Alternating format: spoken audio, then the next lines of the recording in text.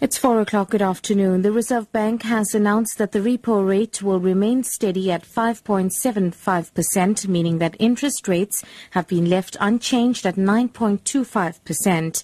Governor Lesetja Kganyago says the rand is expected to remain under pressure from international and local events, including the large current account deficit. Kganyago says they've assessed the risk to inflation and found it to be on the upside, given the looming electricity and fuel price hike. Whilst lower international oil prices are expected to continue to impact favorably on the import bill, as oil imports account for just under 20% of merchandise imports, the wide trade deficit in January, should it persist, suggests that the adjustments may remain slow. The DA has called on the Public Enterprises Minister Lynn Brown to declare an energy crisis in light of the problems that Eskom is facing. The party's leader, Helen Zille, parliamentary leader Musi Maimane, and spokesperson on energy and public enterprises briefed the media in Cape Town. They presented the party's paper entitled Solving South Africa's Electricity Crisis. DA Shadow Energy Minister Gordon Mackay says one of the solutions to the energy crisis is to make it easier for the private sector to provide competition to Eskom. The DA is often criticised for claiming that we want to privatise Eskom. In fact, we don't necessarily want to privatise Eskom. What we do want to do, however, is increase competition within the energy sector that would make Eskom far more efficient, producing energy at the lowest possible cost to consumers. To achieve this, we fundamentally believe that we need to introduce legislation that will separate the generation and transmission aspects of Eskom's current business model. So Eskom would retain its generating capacity, but we'd split out its transmission grid and structure this into a separate state-owned entity. Meanwhile, Eskom CEO Tsediso Matona is currently challenging his suspension in the Labour Court in Johannesburg. His legal team has argued that Matona has not been accused of any wrongdoing and therefore his suspension is unlawful.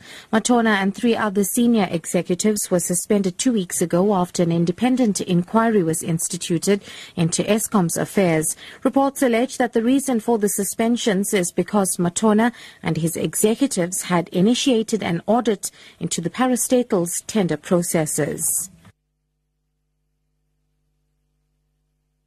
In other news now, a French prosecutor has told the media in Paris that alarm signals have been detected in the voice recordings of the Germanwings plane that crashed in the French Alps. Prosecutor Bryce Robin says one of the 2 co-pilots was locked out of the cockpit. French authorities are suggesting that one of the pilots deliberately took down the plane. Robin says the alarm signals imply that one of the pilots was forcefully removed from the deck. The alarms went off to signify, to tell the crew the proximity of the landing soil, and at the moment we could hear violent knocking on the door. Someone was trying to force the door. It was a strong door. It was protected according to international norms.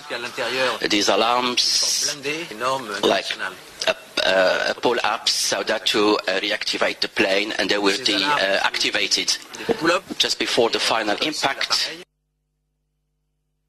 And finally, the Western Cape government says it's pleased that the 30 municipalities in the province have received unqualified audits from the Auditor General. Provincial Minister for Local Government Anton Bredel has attributed the achievement to hard work and a collective effort. Obviously, it's a combination of factors that led to the unqualified audit of all 30 municipalities in the Western Cape, out of which 17 of these municipalities received a clean audit. And that's first of all the commitment of our municipal managers, chief financial officers within our municipalities, the mayors and their teams, as well as the provincial government supporting the municipalities. Top story, the Reserve Bank has announced that the repo rate will remain steady at 5.75%, meaning that interest rates have been left unchanged at 9.25%. For Lotus FM News, I'm SUDISHA. I'll be back with headlines at 4:30.